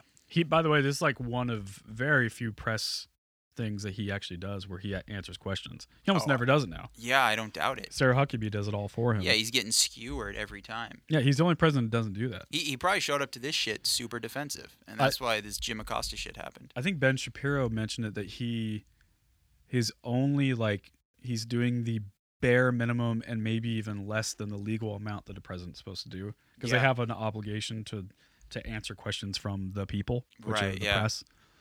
And like Obama would do it all the time, and Clinton loved it. He loved like getting in battles with journalists. They all love doing it, but Trump just avoids it as much as he can. Yeah, he's not into it. No, he just gets it's super personal for him. Yeah. What a weird time, dude. I know. Weird fucking time. All right, let's see what else I had saved here. Alan Ashcraft, president. Okay. Oh, dude, the California fires. Yep. Good fucking God, man. So crazy. Oh my God, so it's gone to 59 lives. I wrote down 44 in my notes. Yeah, that's the last thing I heard was 44. Oh my God. Yeah, it's deadliest fire in California history. He was doing like I think what I heard was a football field every 3 seconds. Yeah, I heard an acre a second at one point. Because I think a lot Not of us, anymore. at least for me, I always assumed like, the fires are devastating and they tear apart people's homes and property, and that sucks. But, yeah. How does it really consume a life? Because you can outrun it. I guess this one, you legit can't outrun it. Think about how terrifying That's a concept I never really thought about. You can't outrun the fire. No, you cannot. Let's That's see if just there's volume the here. scariest thing I can think of. Ground and air campaign against the most devastating collection of wildfires in California's history. In California's Two history, of the dude. largest blazes, the Woolsey Fire outside Los Angeles in the south, and up north, the Camp Fire outside Sacramento. Across California, at least 50 people now confirmed looks like the end dead. of the world. Thousands of structures burned to ashes. A handful of cities still evacuated. It all began last Thursday in the Northern California In town November, of by the Paradise, way. where Michelle Yeah. Simmons Well, and you're her approaching husband Christmas Daniel time, bro. filming their desperate escape from the inferno. Oh my gosh, We are stuck in it. it's Hot right now. You see the video of the Calm down, lady guys. rescuing Fine. all the horses? In the backseat didn't of see their that car, there are show. 4 young children. One has asthma. Just breathe. Breathe, breathe, breathe. Breathe. Put your shirt over your mouth, you guys, and breathe. Take a little breath. Little breath. The couple describing their harrowing journey to my colleague Will Carr. Oh my gosh. I think the worst part for me personally was seeing the community, seeing everybody panicking. Just watch for trees, babe. There was a woman on the side of the road running with her baby. I just replay the image over and over. She was barefooted. She was just trying to get to a police officer's vehicle just so they can escape. As people frantically try to drive away, the intense heat begins popping car tires. Jesus. Oh my God. It's popping their tire. There's explosions everywhere. Look Oh at my that. God, See, this is people's why. tires are popping. Look, That is the craziest. for people, they're just The listening. wind is blowing We're watching a video of people just stuck At in one traffic. point, There's with fire on flames both leaping from the sides. side of the It looks road, like they're literally Michelle in tries hell. to keep Yeah. her family calm. Oh my God. Ah! What a It's okay, you nightmare. guys. It's okay. Just keep going, baby. Keep going. God. Oh my God. Ah. Finally, Can you imagine being a parent? No, There's I 2 know. kids in the back, I and know. you got to look back there. Like, it's okay. Your car is consumed with fire, and you're like, we're good, guys. We're good. Just keep watching Toy Story. Fuck, We went dude. through hell, but They made it. we're lucky. There's so many many other people who people aren't. who went through worse. Yeah. Today, this is what remains of Michelle and Daniel's home. Jesus They say their Christ. family, more than 50 people, are all safe. It's that fine line between just being so incredibly grateful to be alive and just so sad because that was our life. First responders in their town are now faced with a grim search and recovery, finding bodies in what It's used so to be crazy. Every homes and time I'm in cars. California, I think of this stuff. A Alan. town Yeah. once home to 27,000 it's residents. simply too now dry. piles of charred It's debris. so dry and brown down there, Yeah. and you look around, you're just like, no one move. Yeah, This place is everyone's- just about to fucking set fire. A lot of people have been evacuated, and Mm-hmm. it's insane. I couldn't find the video, but I don't remember who. Someone posted on Instagram, like an actor or someone, and it was a video of a lady going back into Malibu where all the fires were. She was safe, and then she went back into the fire to rescue a bunch of horses, like at a stable or something. And the video is crazy because it's almost like, the tunnel that goes from the suburbs into downtown Portland Right. in 26, which is like all of a sudden you're in the city. Yeah. That's kind of how this tunnel is into Malibu. Like you're on the 101 and it's just kind of open coast and the beach is to the left, and you go through this tunnel and then it's Malibu. But for the tunnel, it's just like a wall of fire. As soon as you get out of the tunnel, you are in hell. That's Just nuts. a raging inferno.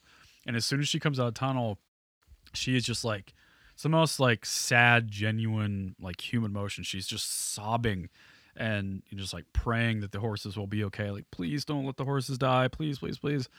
And it turns out she did rescue all the horses, but that whole entire ranch burned down.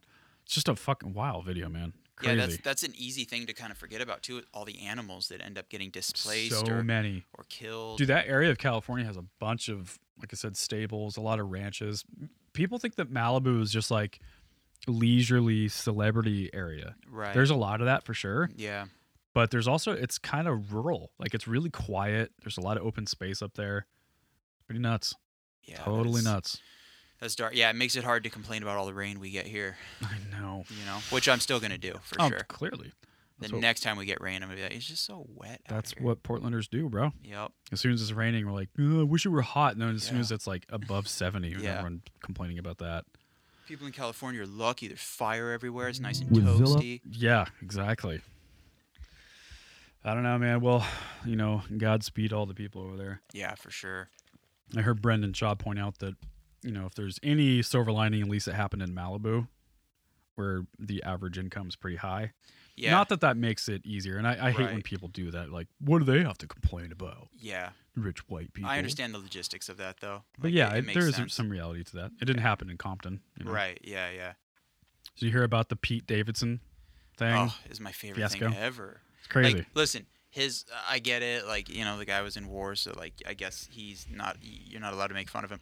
But for what it's worth, the jokes that Pete Davidson made were hilarious. So let's set that up for people who don't know. What All right. what happened? So he, I don't even have the dude's name. Like, I very much just kind of cruised. What is it, Dan Crenshaw? Yeah. So he's got an eye patch, and he was in war. And He was a Navy SEAL. Yeah, he's a Bad motherfucker. Yep, seems like a rad guy.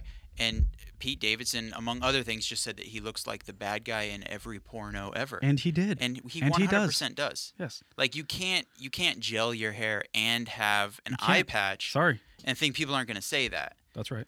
But to Dan's credit, he took it really well. Really And, well. Yeah, like but not to interrupt you, but that's exactly what we were talking about earlier. People being so sensitive. Yeah. These are the prime example of how to handle that. he handled it on like a Drake level. Like, Drake is kind of the mastermind of like people talking shit, and he just goes, okay, and he just like keeps walking and making millions. He's like, and- do I think he shouldn't have done it? Yeah. But Right. what did he say? He goes, I try really hard not to offend people in my life, but I try even harder not to be offended. Right. I which loved that. That's huge. Yeah. Huge. That's absolutely huge. And this thing that you have queued up was awesome too. They brought Dan onto SNL and they wrote like a cool Yeah. little like sketch, a cool back and forth between he and Pete, and it was super great. entertaining. Okay, so weekend update. Pete Davidson apologizes to Lieutenant Commander Dan Crenshaw on SNL. Well, last week, Pete Davidson did a feature here on Weekend Update that caused some controversy. Here to set the record straight is Pete Davidson. He's fucking funny too, man. He is. Maybe don't wear so many pink hoodies though. And what I'm sure was a huge shock for people who know me, I made a poor choice last week. You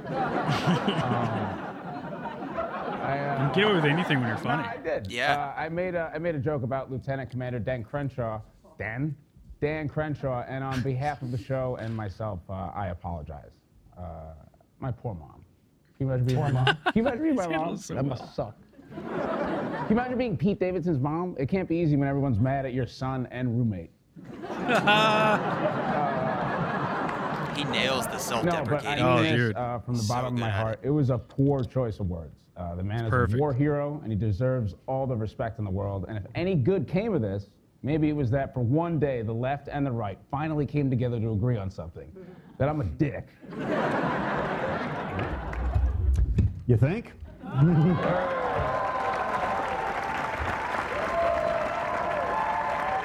So he's a congressman-elect as well. Lieutenant Commander Dan Crenshaw, everyone, thank you so much for coming.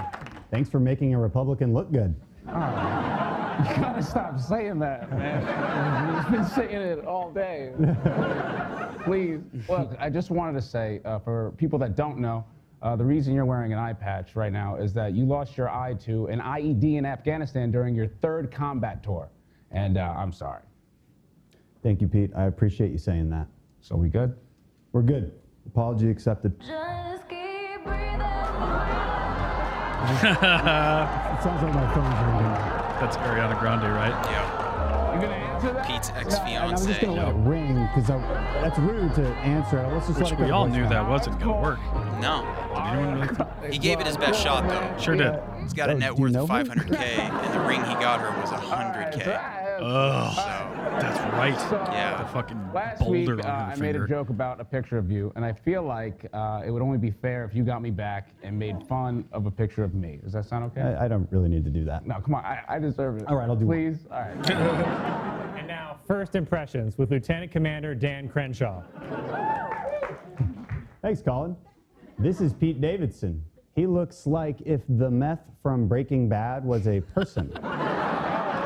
Not bad. So there, we're even. All right. Hold on, well, one more. This is. All right. He looks like a troll doll with a tapeworm. Yeah, man. All right, that's good. We should wrap this up. Oh, hold on. No, this is fun. This is fun. Cool. He looks like Martin Short in the Santa Claus 3. By the way, one of these people was actually good on SNL. That's Mr. Frost or No, something. you're right. Yeah. Why do I know that? Okay, but seriously, there's a lot of lessons to learn here. Not just that the left and right can still agree on some things, but also this: Americans can forgive one another. We can remember what brings us together as a country and still see the good in each other. This is Veterans Day weekend, which means that it's a good time for every American to connect with a veteran. I'm fascinated by thanks for your his eye service. patch because it But I would jams into actually his encourage cheek you to say meat something else. Yeah. so Tell a hard. veteran Is it never a forget. material that When you say Is a little never tougher forget than to a cloth? veteran, Yeah, you it's are like hard implying that as plastic. an American, you are in it with them. Not separated by some imaginary barrier between civilians and veterans, but connected together as grateful fellow Americans who will never forget the sacrifices made by veterans past and present, and never forget Pretty those rad we way to lost handle the on situation. 9/11. For sure, Heroes yeah. like Pete's father. So I'll just say, Pete, You know, Pete's Never dad forget. died in in 9/11 9/11? as a firefighter. Yep.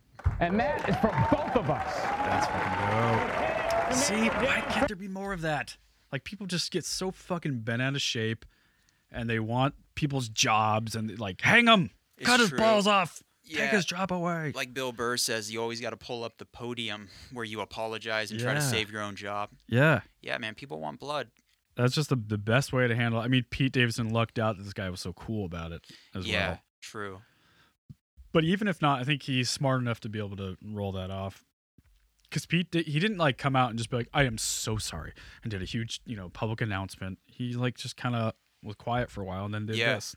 Well, I think the lesson is that if you're going to Great. make fun of people, just make sure that you have a dad that died in 9/11 so that No shit. your shit is always worse than somebody else's. Oh, that's so Oh, did I call you a fucking bad true. guy from every porno ever? I lost my Yeah, father my dad died in 9/11. when I was a teenager. Yeah, exactly. So maybe Fighting get fires. maybe get over that. Yeah, sorry, I called you a name. Insane. Very insane in the membrane. Moving on, I assume everyone heard that Stan Lee passed away. Rest in peace. I legitimately thought he had been dead for years. Did you now? That was Oh, literally my boy. first reaction. He was old as fuck, wasn't he? How old was he? 95, I think. Is that right?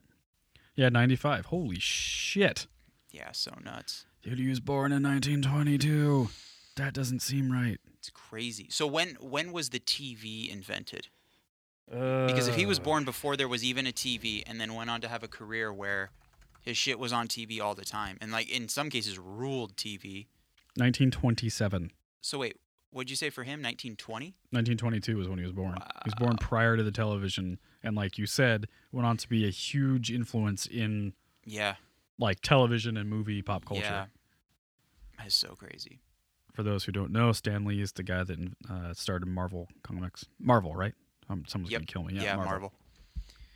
Yep, and he always put himself in his own movies, and he always had Yeah. like a funny cameo or something. He was great, man. Great. I'm not the biggest comic book guy, so it doesn't mean a whole lot to me. But Me neither. Yeah. His impact is understood. Yeah, you gotta. I get it. He was a gangster of that world. You gotta respect it. Who's your favorite superhero? Jeez. When I was a kid, it was Spider-Man. Okay, that's a Stan Lee invention. Yep, easily my favorite Saturday morning cartoon was that Spider-Man series. I don't know though. It's tough, dude. When you're 32, that's kind of something that you're a grown man. Yeah, you let go of that. Sure. I don't know. Maybe I always consider Hugh Hefner kind of a superhero. Yeah. So Okay. that's my vote. Who's also dead. He's also dead. Mine is Batman for sure. Yeah, that's a solid I like one. Batman. I like that. I think Batman, is he the only one that's not actually a superhero? Like he doesn't actually have any powers. Yeah, he's just a billionaire. He's just a rich ass dude that is kind of dark, fucks a bunch of hoes. Yeah, he's the Donald Trump of comic books. Yeah. He's a bad mofo. But yeah, talking about comic books when you're in your 30s is a little tough. It is. It's super tough. I mean, if you know, I know some people that collect them. Yeah. And they got some dope ones, some rare ones, Yeah. and People are I into love it, that. man. I mean, if you can get into the hustle of it, that's rad. I don't have the Sure. money to do that, but yeah, to be like legit into them. But at the same time, like I love when people can hold on to something that brings like a little bit of their childhood for them. Like Sure. that's the world can get kind of dark, and if scoping on some comic books like helps you feel like some semblance of what you felt like when you were young and not worrying about shit ever. Mm-hmm. That's cool too. Other news, did you hear about the teacher that gets into like a full-on fist fight I with a legit student? just watched this. I love it. Like I honestly, I laugh my ass off because you can see the fucking moment crazy, where the dude. teacher's like, "Yo, fuck everything." Yeah, he's like, I Fuck don't my give a fuck teaching about my degree, job. yeah. It's all gone. I'm flushing it down the toilet right And then here the now. kid, the whole time the kid's pushing him, he's like, "You won't do shit because you can't legally do shit. So I'm gonna keep pushing you." And then the teacher's like, "Yeah, watch this." And you see the kid go, Check this out. Fuck. I know there's like a small part of me that understands. Yeah. It's clearly not okay, but I get Oh, I got a it. 14-year-old brother, and sometimes I want to do this shit to him. Oh, so I can't now imagine that he's not even my brother. I don't love him. Like he's for sure getting suplexed.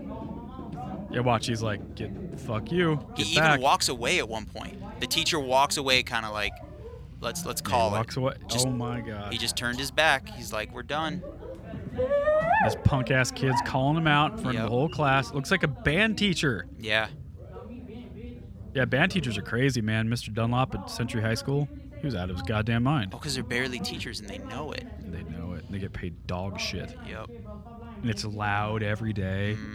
Their job is to listen to kids suck ass at music. Oh man, me and Chris Crummer were such assholes in jazz band. We would like steal things. We would ditch class every day. Oh yeah, that's the class to ditch. We would take the snare drum and then run to like the auditorium and start making noise. And you have to come find us. Like, God. Hey, be longer video. This Where kid's. is- Oh, there it is. Yeah. Okay, so right here. Oh! Tries to sneak him. Why is the video done? I mean, he straight up hits this kid. He is just Terminator walking towards the kid. Yes.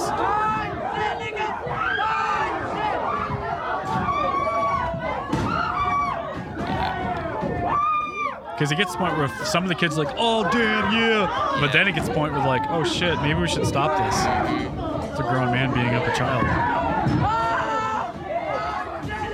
Dude, it's kind of gratifying. Yeah, it's insane. You know, because nobody got like seriously hurt. Sure. That's the tough thing too. He's like, still talking shit. The kid's still talking shit. Oh yeah. Well, he's got a lot of classmates to kind of keep his cred up to. So what happened to the guy? Oh, I didn't even look that up. The teacher. It's tough though being in the teacher's position because it's like you either swing on him, you knock him out in one punch, as you should, and you go to prison, or you're that teacher that couldn't knock out a 14-year-old. Like I honestly, I don't know which one's worse, really, because he swung on that kid. He connected multiple times. You better put him down, or you're gonna get some shit in that teacher's lounge. Can't see anything. Oh, so he was arrested, clearly. Yeah. Yeah, it's assault of a minor. That's gonna happen. Yes. It's in California, obviously. Yep. Dang. Students who use a racial slur. Martian Riley, 64. God, he was 64. That means he's like towards the end of his career. Yeah. Released November 3rd after posting $50,000 bail, according to reports. Blah, blah, blah. I want to know what happens to him. There's a GoFundMe page for who? GoFundMe page has been created by the teacher's supporters to raise money for his legal fees. That teacher has supporters. Think about that. A lot of supporters, I'm sure. which like, is what happened to that nuts. teacher that was negative? He I got know. annoyed and then assaulted that Assaulted student. a child. And there's a gang of adults that are like, bro, Yeah, we're behind you. that makes sense. That's Trump crazy. 2020. Wow. Hey, let's take our ceremonial piss break, and then we'll come back and do a couple other things, and then get out of here. I like it. Does that work? Yep. All right, we'll be right back. Everyone go pee break. Go.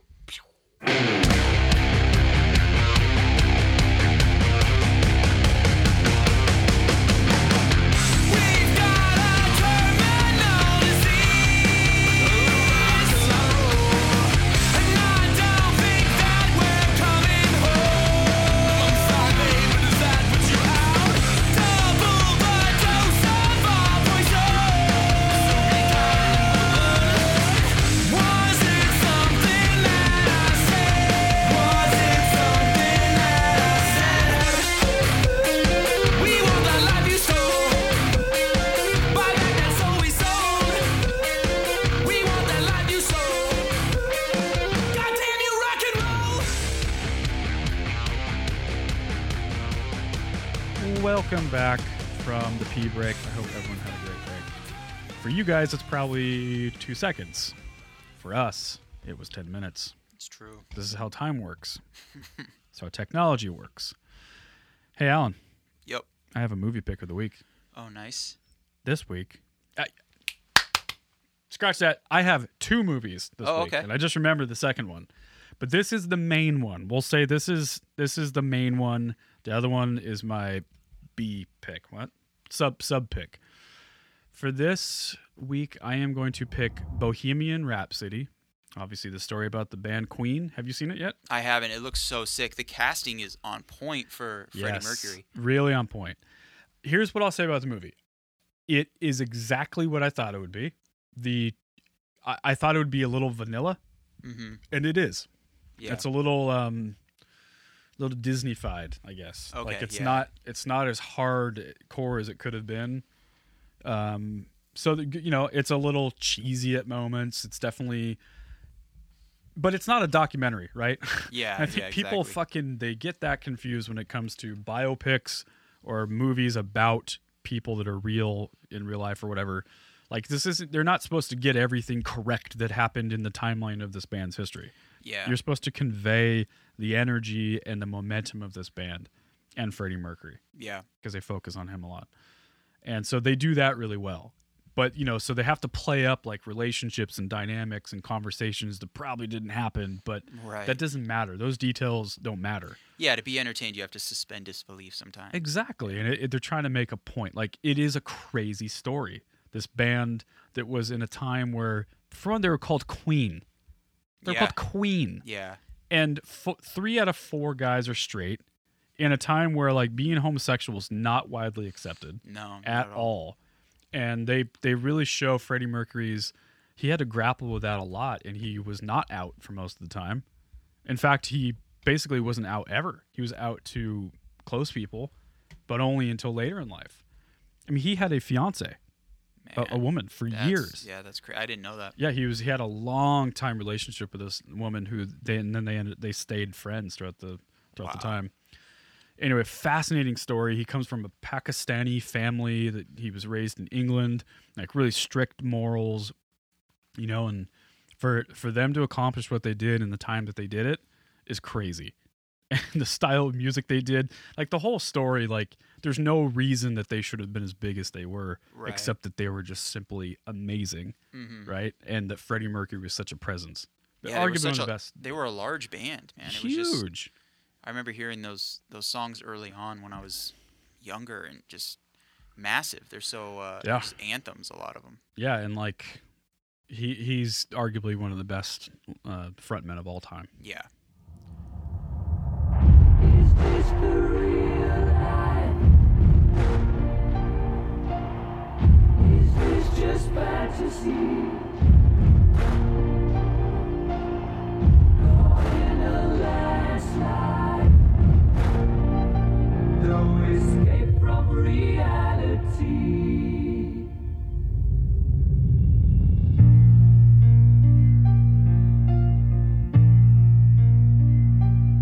I enjoyed the show. Such good casting. I write a song. Yeah. Our lead singer just quit. But then you'll need someone new. I love the way you move on stage. The whole room belongs to you. Don't you see what you could be? No one will play us on the radio. We need to get experimental. The casting is so accurate too. They look exactly like the Do it again. One more. How many more Galileos do you want? Roger, there's only room in this band for one hysterical queen. Mark these words. No one will play a queen. Fortune favors the bold. That was Mike Myers. Freddie, concerning your private life. What more do you need to know? I make music.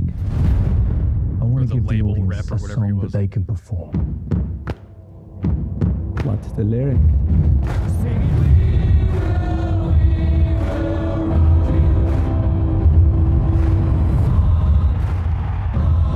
Ready, Freddie? Let's do it.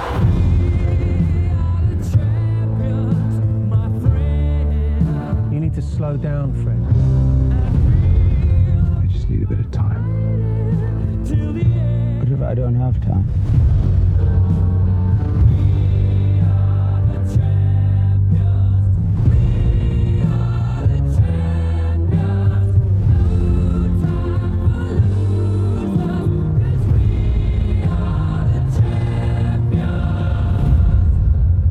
You're a legend, Fred.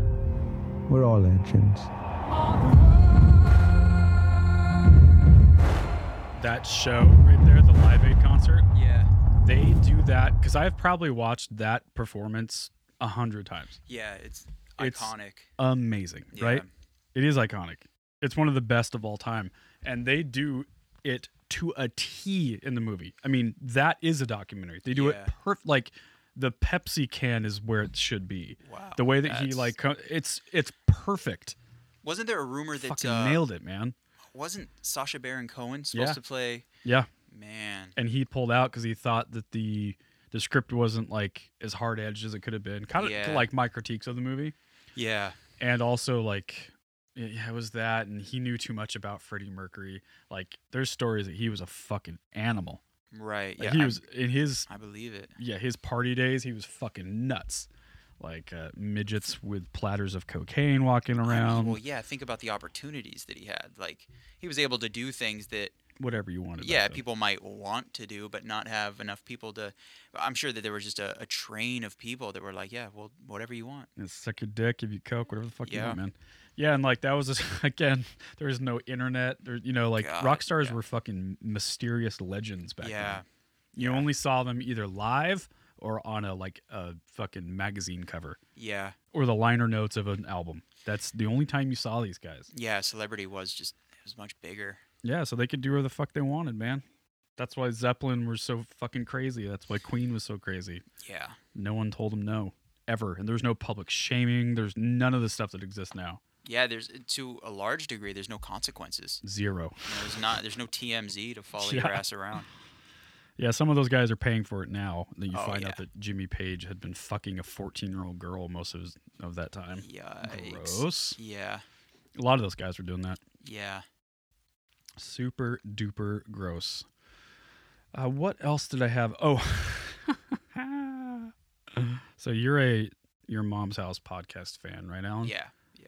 So I assume you've been keeping up with their Garth Brooks. Yes. Yeah. Garth Brooks love. I just love that whole thing is so funny because I would probably see it and be like, "Whoa, what a weirdo," and I'd move on. And The way that I know. And they're like, "No, this is a thing. We could easily make a bit out of this." Dude, it's so funny. He really is like the cringiest. Even Chris D'Elia did it. Dorkiest. Yeah, he did the exact thing. So I'm gonna play something. If anyone wants to have a good laugh, just type in Garth Brooks Facebook, and when he had a few years, He's just such a dad. He's such a dad. What do they call it? A dad boner? Yeah. A dad boner. He joins Facebook way late in the game, and he makes this video announcing to his audience that he's on Facebook now, and it's the most like disingenuous, bizarre way to announce that you're on Facebook. It's super like rehearsed and not, in the moment. Okay, let's see. Well, I guess it's official. We're now on Facebook. I really wasn't sure about this at the start. But then a friend of mine said something that just made all kinds of sense. She said, think of it more as a conversation. I like that. I like that. But I'm already finding out on my own. So it's wiping the walls out between you and me. And I really like that. It allows us into each other's worlds, or I guess in my case, the hotel room. When I think about things I want to post cool stuff, slick stuff, neat stuff. But most of the stuff I'm going to post is going to be raw stuff like Why is this. he so sensual? Because it's just who I am. So if this is truly a conversation, then I say let the conversation begin. Yeah, I feel like this video is going to get posted to his personal Tinder after this. It's got such a dating vibe to it. I also like because the camera angle is from his chest up. I like to imagine that he's just naked. Shirt and then no pants, just going full toddler. Balls out. Yep. That's exactly. sick. Super gross. So I wanted to play that for everyone. Such an awkward dude. I'm all over the place. But have you watched the Defiant ones, Alan? I haven't. No, that and 400 other things have been on my list for quite a while. So fucking rad. Yeah, that's all I hear. You're a music industry fella. Yeah. So I mean, Jimmy Iovine and Dr. Dre for sure, but Jimmy Iovine is my hero. Yeah, he's everything I want to be when I grow up. He's the guy, for those who don't know, he was a producer in the 70s, produced everybody, like Fleetwood Mac, Stevie Nicks, Tom Petty, Bruce Springsteen, John Lennon, like all that era. Then he goes on, he kind of gets tired of producing and wants to start a label. So he starts Interscope Records, like legendary, everything that me and you grew up listening to is on that label. Everyone. Interscope. And he's one of the first guys. He's just so smart. Like the vision is so broad and big. So then he signs Dr. Dre and gives him his own label. And he gives Dr. Dre, who is also a producer, the ability to go and develop people. So, of course, what is Dr. Dre? Snoop Dogg, fucking Eminem and 50 Cent, like all those dudes. And then on the other side of the table, he signs Trent Reznor. Jeez. And then Trent Reznor goes and signs Marilyn Manson, like that whole thing. And it was just in the 90s when like the music was at it, the music industry was just peaking at like volatile, like Tupac and, you know, the East Coast, West Coast rap thing was happening under Interscope, and like Manson being super like in your face, and people were like burning his records and banning him from coming to their town. Yeah, he was super controversial. Very controversial time. And then so that, you know, they do that for a while. And then so Jimmy Iovine and Dr. Dre were always like business partners, and they always got along. And Jimmy Iovine and him go and start Beats by Dre. So they start the headphone company. And that everyone around him is like, why are they starting a fucking company about headphones? Like, we want Dr. Dre to be in the studio. What is he doing? But it was, again, bigger picture stuff. Right. So because if they had a technology company, then they bring in Apple. So then like Steve Jobs starts helping him with the hardware for the headphones and like coaching Jimmy Iovine. And so then they start Apple Music or Beats. What's that called? Like Beats, the streaming service that's owned through Apple. Right. Yeah. And that ended up selling for $3.2 billion.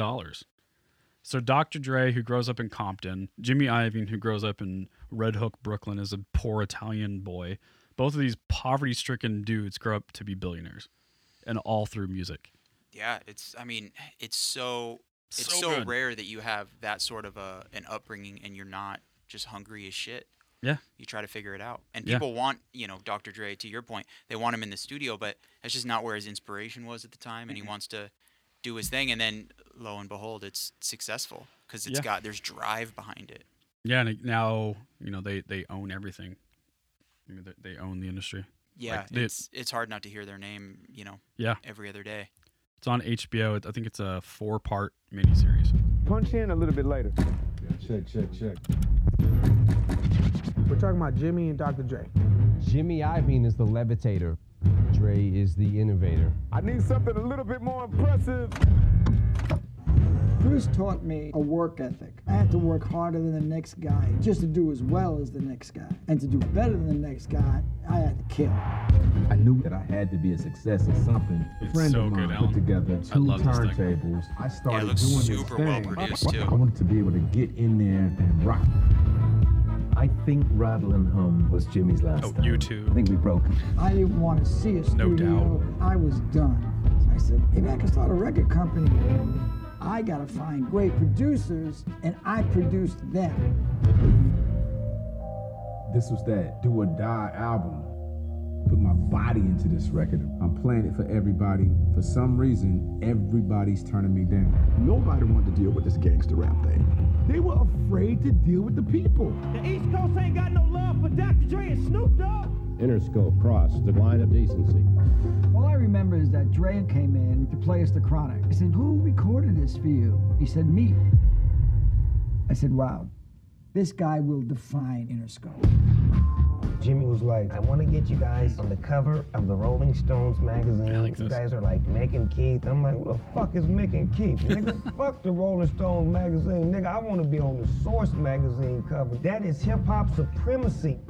That motherfucker blew up. Man, I ain't never had that many white people coming to me in my whole life. Okay, so fast forward to holy shit, this is Jimmy Iovine. Holy shit, Dr. Dre just walked in. He pops that tape, and I'm blown the fuck away. I'm pissing myself now thinking about it. Jimmy Iovine, he was walking up the beach, and I told him about my lawyer approaching me about A sneaker company that wants you to endorse something. out of the blue. He's like, Dre, man, fuck sneakers. No, you don't sell sneakers, you sell all kinds of different speakers. Yeah, you know what? We could call it beats. Everything that I've done in my career, I've always been underestimated. Fear's a powerful thing. It's got a lot of firepower. It was the beginning of making fear a tailwind instead of a headwind. Oh, it's so good. And Jimmy Iovine, man, he's my guy. That's cool. Yeah, I will watch that for sure. I just love his whole approach to the industry and just like anything professional. He's obsessed with just serving, being of service to your client and the people you work with. Yeah. Adding as much value as you possibly can. Yeah, he's a great mind. Yeah, man. He's a fucking animal. He's like in his 60s now. I mean, he's been around forever. Damn. Oh, I said I was going to do a second movie pick. Oh, right. That's right. So the other one I want to do is a movie that I just saw recently called Overlord. Oh, yeah. Really fun movie. Was it good? Yeah, I loved it. That was super funny. So I'm not really into that genre, but I'm kind of into it. Like just from the trailer that I've seen, it looks cool. Yeah, I mean, I love this. Like, I'm a big horror movie, like, over the top. It's funny, but it's kind of horror. It's like cool. Creepy. It's really fucking great.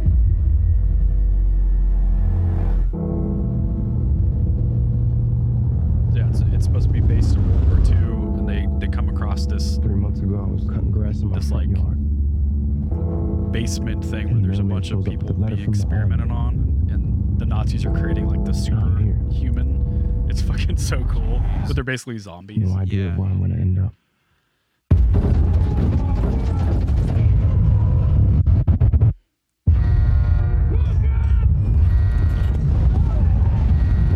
The main guy is Kurt Russell's son. Whose son? Kurt Russell. Oh, okay. That blonde guy. He was in that show Black Mirror. Have you ever seen that? Oh, okay, yeah. Welcome to France. What happened here? Some questions don't have good answers.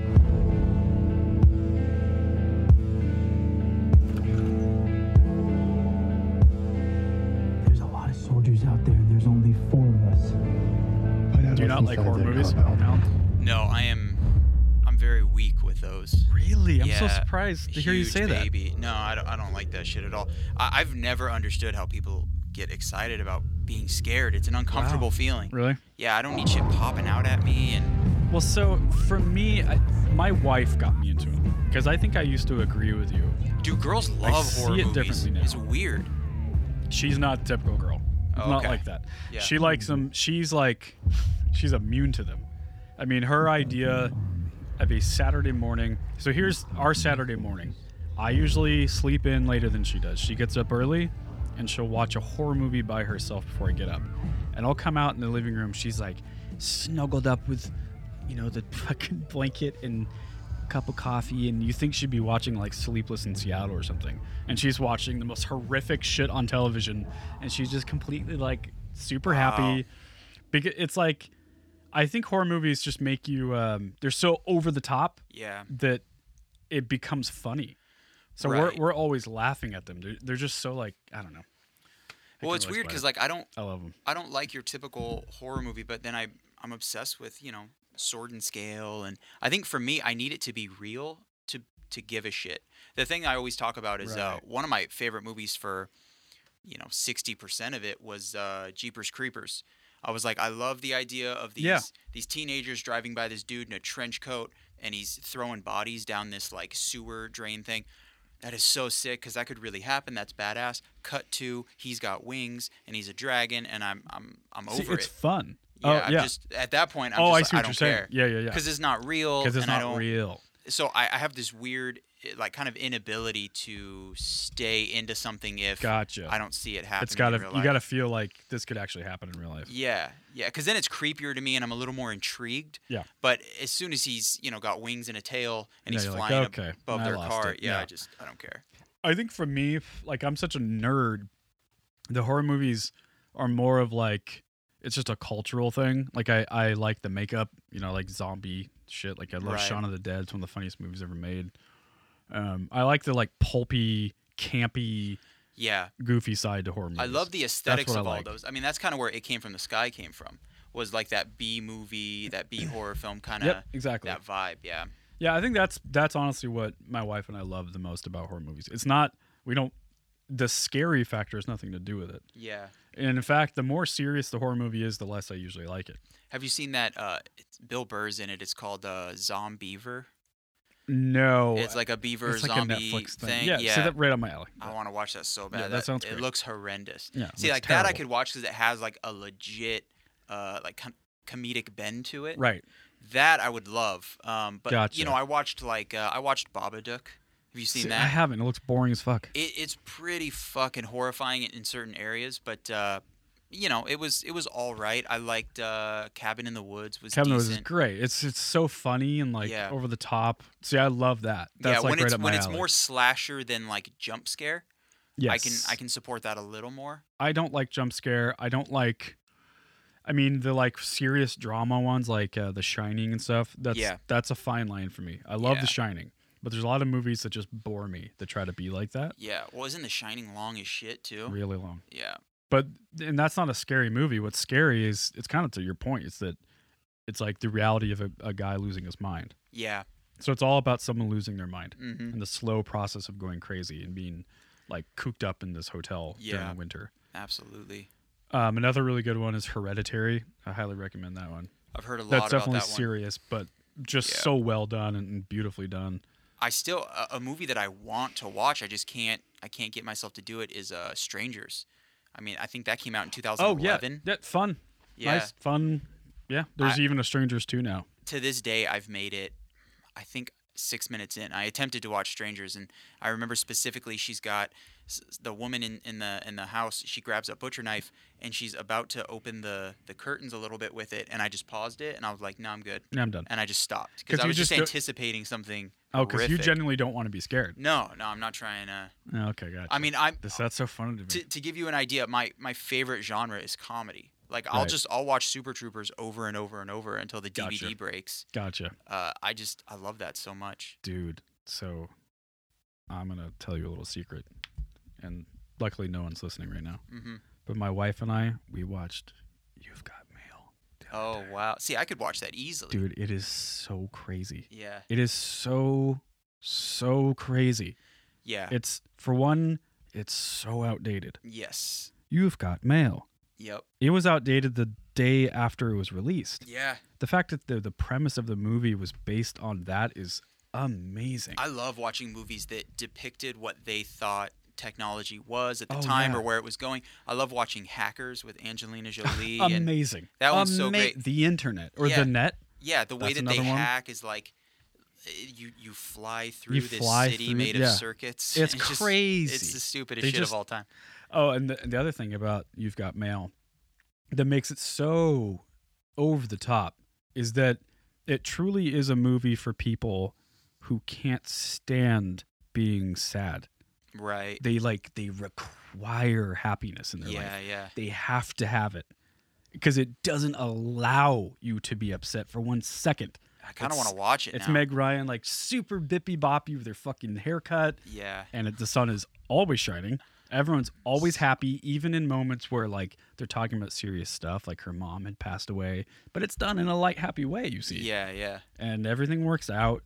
Everyone ends up together. It's so crazy. That's how shit was back then. Like even the TV show Friends. Oh, exactly. Friends was like that. It demands you to be happy. Everything's fucking rad You all simply the time. can't. Yeah, all the time. Somehow she affords to live in this apartment.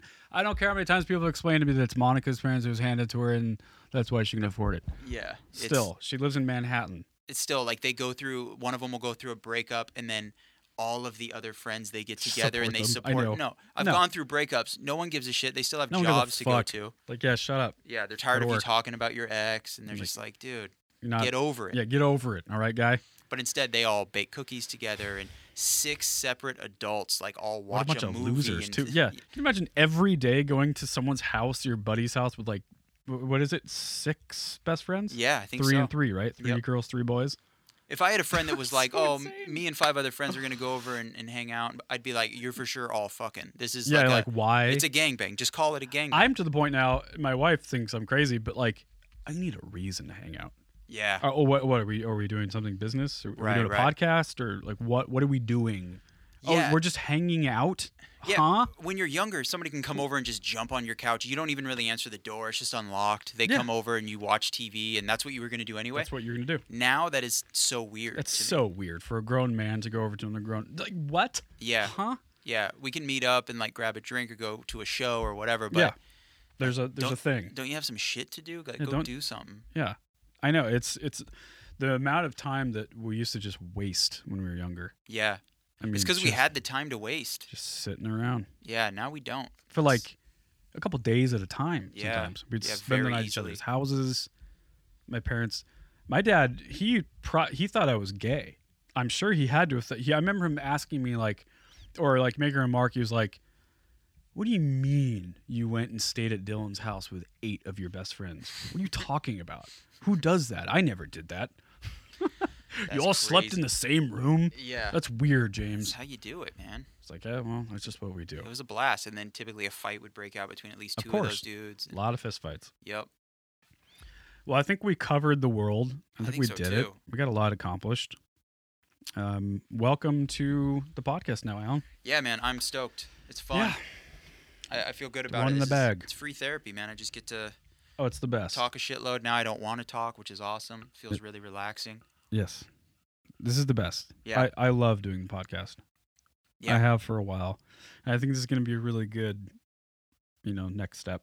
Yeah, well, it's gonna get cooler every time. You know, we'll get the studio looking dope, and Yeah. we'll get some cool people in here, and Yeah, so, I mean, we're not sure. Like, it's just going to be kind of all over the place. We'll have probably guests more often than we don't, right? yeah, I would imagine. Yeah. And then when we don't, it'll be like tonight. Maybe we'll have a friend over that won't really be a guest, but they'll just kind of be in the room with us. And yeah, feel free to hit us up with any ideas you have for the show, or if you run a small business or you're in a band and you want to have us give a shout out, we're always looking for that as well. Feel free to hit me up. And Alan, where can they find you, Alan? I would say my Instagram is just at It Came From The Sky. Yeah. Other than that, alanashcraft.com. Pretty easy to remember. That's my website. And then, yeah, that's about it. I'm not giving you my phone number. So Don't do it. They'll never leave you You alone. got to earn that one. Yep. But yeah, I'm very reachable. Sweet. Yeah, please reach out to us. You can find me at James Ian Macmillan, and Stateside is at Stateside MGMT. You know the drill. If you are in a band, you're looking for a producer, mix engineer, or someone to collaborate, hit us up. We have people that can do just that. Please go visit Travis Ball. He has a new Spotify playlist for his works. It's a good way to kind of see some of the stuff he's worked on. Ryan Lewis has a release pretty recently with a band called Pacific Meantime. They're a Portland-based band. Super fucking rad band. You'd probably dig them, Alan. I'll check them Yeah, out. they're really fucking cool. Pacific Meantime? Pacific Meantime. Yeah. Awesome. Okay. Yeah. I actually have their CD, and Perfect. they made a run of cassette tapes. Oh, that's killer. Isn't that rad? Yeah, I love that. And I love the sound of a good analog tape. Mhm. It's good. Other than that, we'll be here next week. We're going to try to do this every Wednesday or somewhere around that time of the week. At least once a week. Yeah, at least once a week. And please share, like, subscribe, download the show, tell your friends about it. We're really trying to do this thing to the fullest extent, right? Yeah, 100%. Video, fucking sponsor, share it. We're down. We're gonna do the whole it'll thing. get cooler every week. Absolutely. All right. Well, thank you so much for checking out the show, guys. Alan, say your thing. Later. There it is. That's his signature sign off.